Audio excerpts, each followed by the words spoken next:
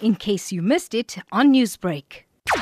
We are currently waiting for a press briefing here at the Pentecostal Holiness Church at eMpangeni. Last night, during a Passover service, about 13 congregants were killed after the church building collapsed on them.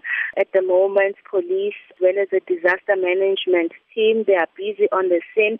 They're trying to check if there are any more bodies which are trapped in the rubble, but they have confirmed that so far the 13 people have been killed and 16 were injured. Out of the 16, it's believed that 6 of them are in a critical condition.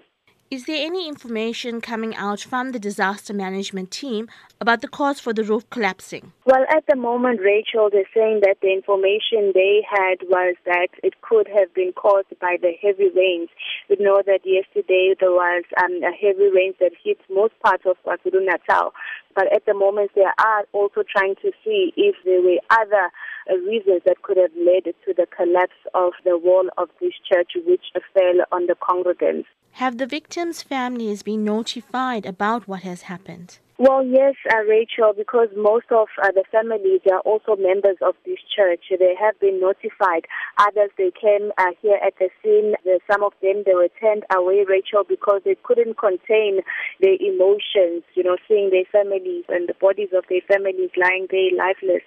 And also another thing, we have not been given an opportunity, Rachel, to speak to the families because police are saying that, they're still trying to gather information. And once all the information has been gathered, then be given an opportunity, well, hopefully in that press briefing, which is expected to start. Has there been any words of support coming from municipal officials or provincial officials? We also got an opportunity to speak to the Minister of Labour, Ms. Mildred Oliphant, who's also a member of this church. And what she tells us is that she was also expected to be here last night, but due to work, she couldn't come.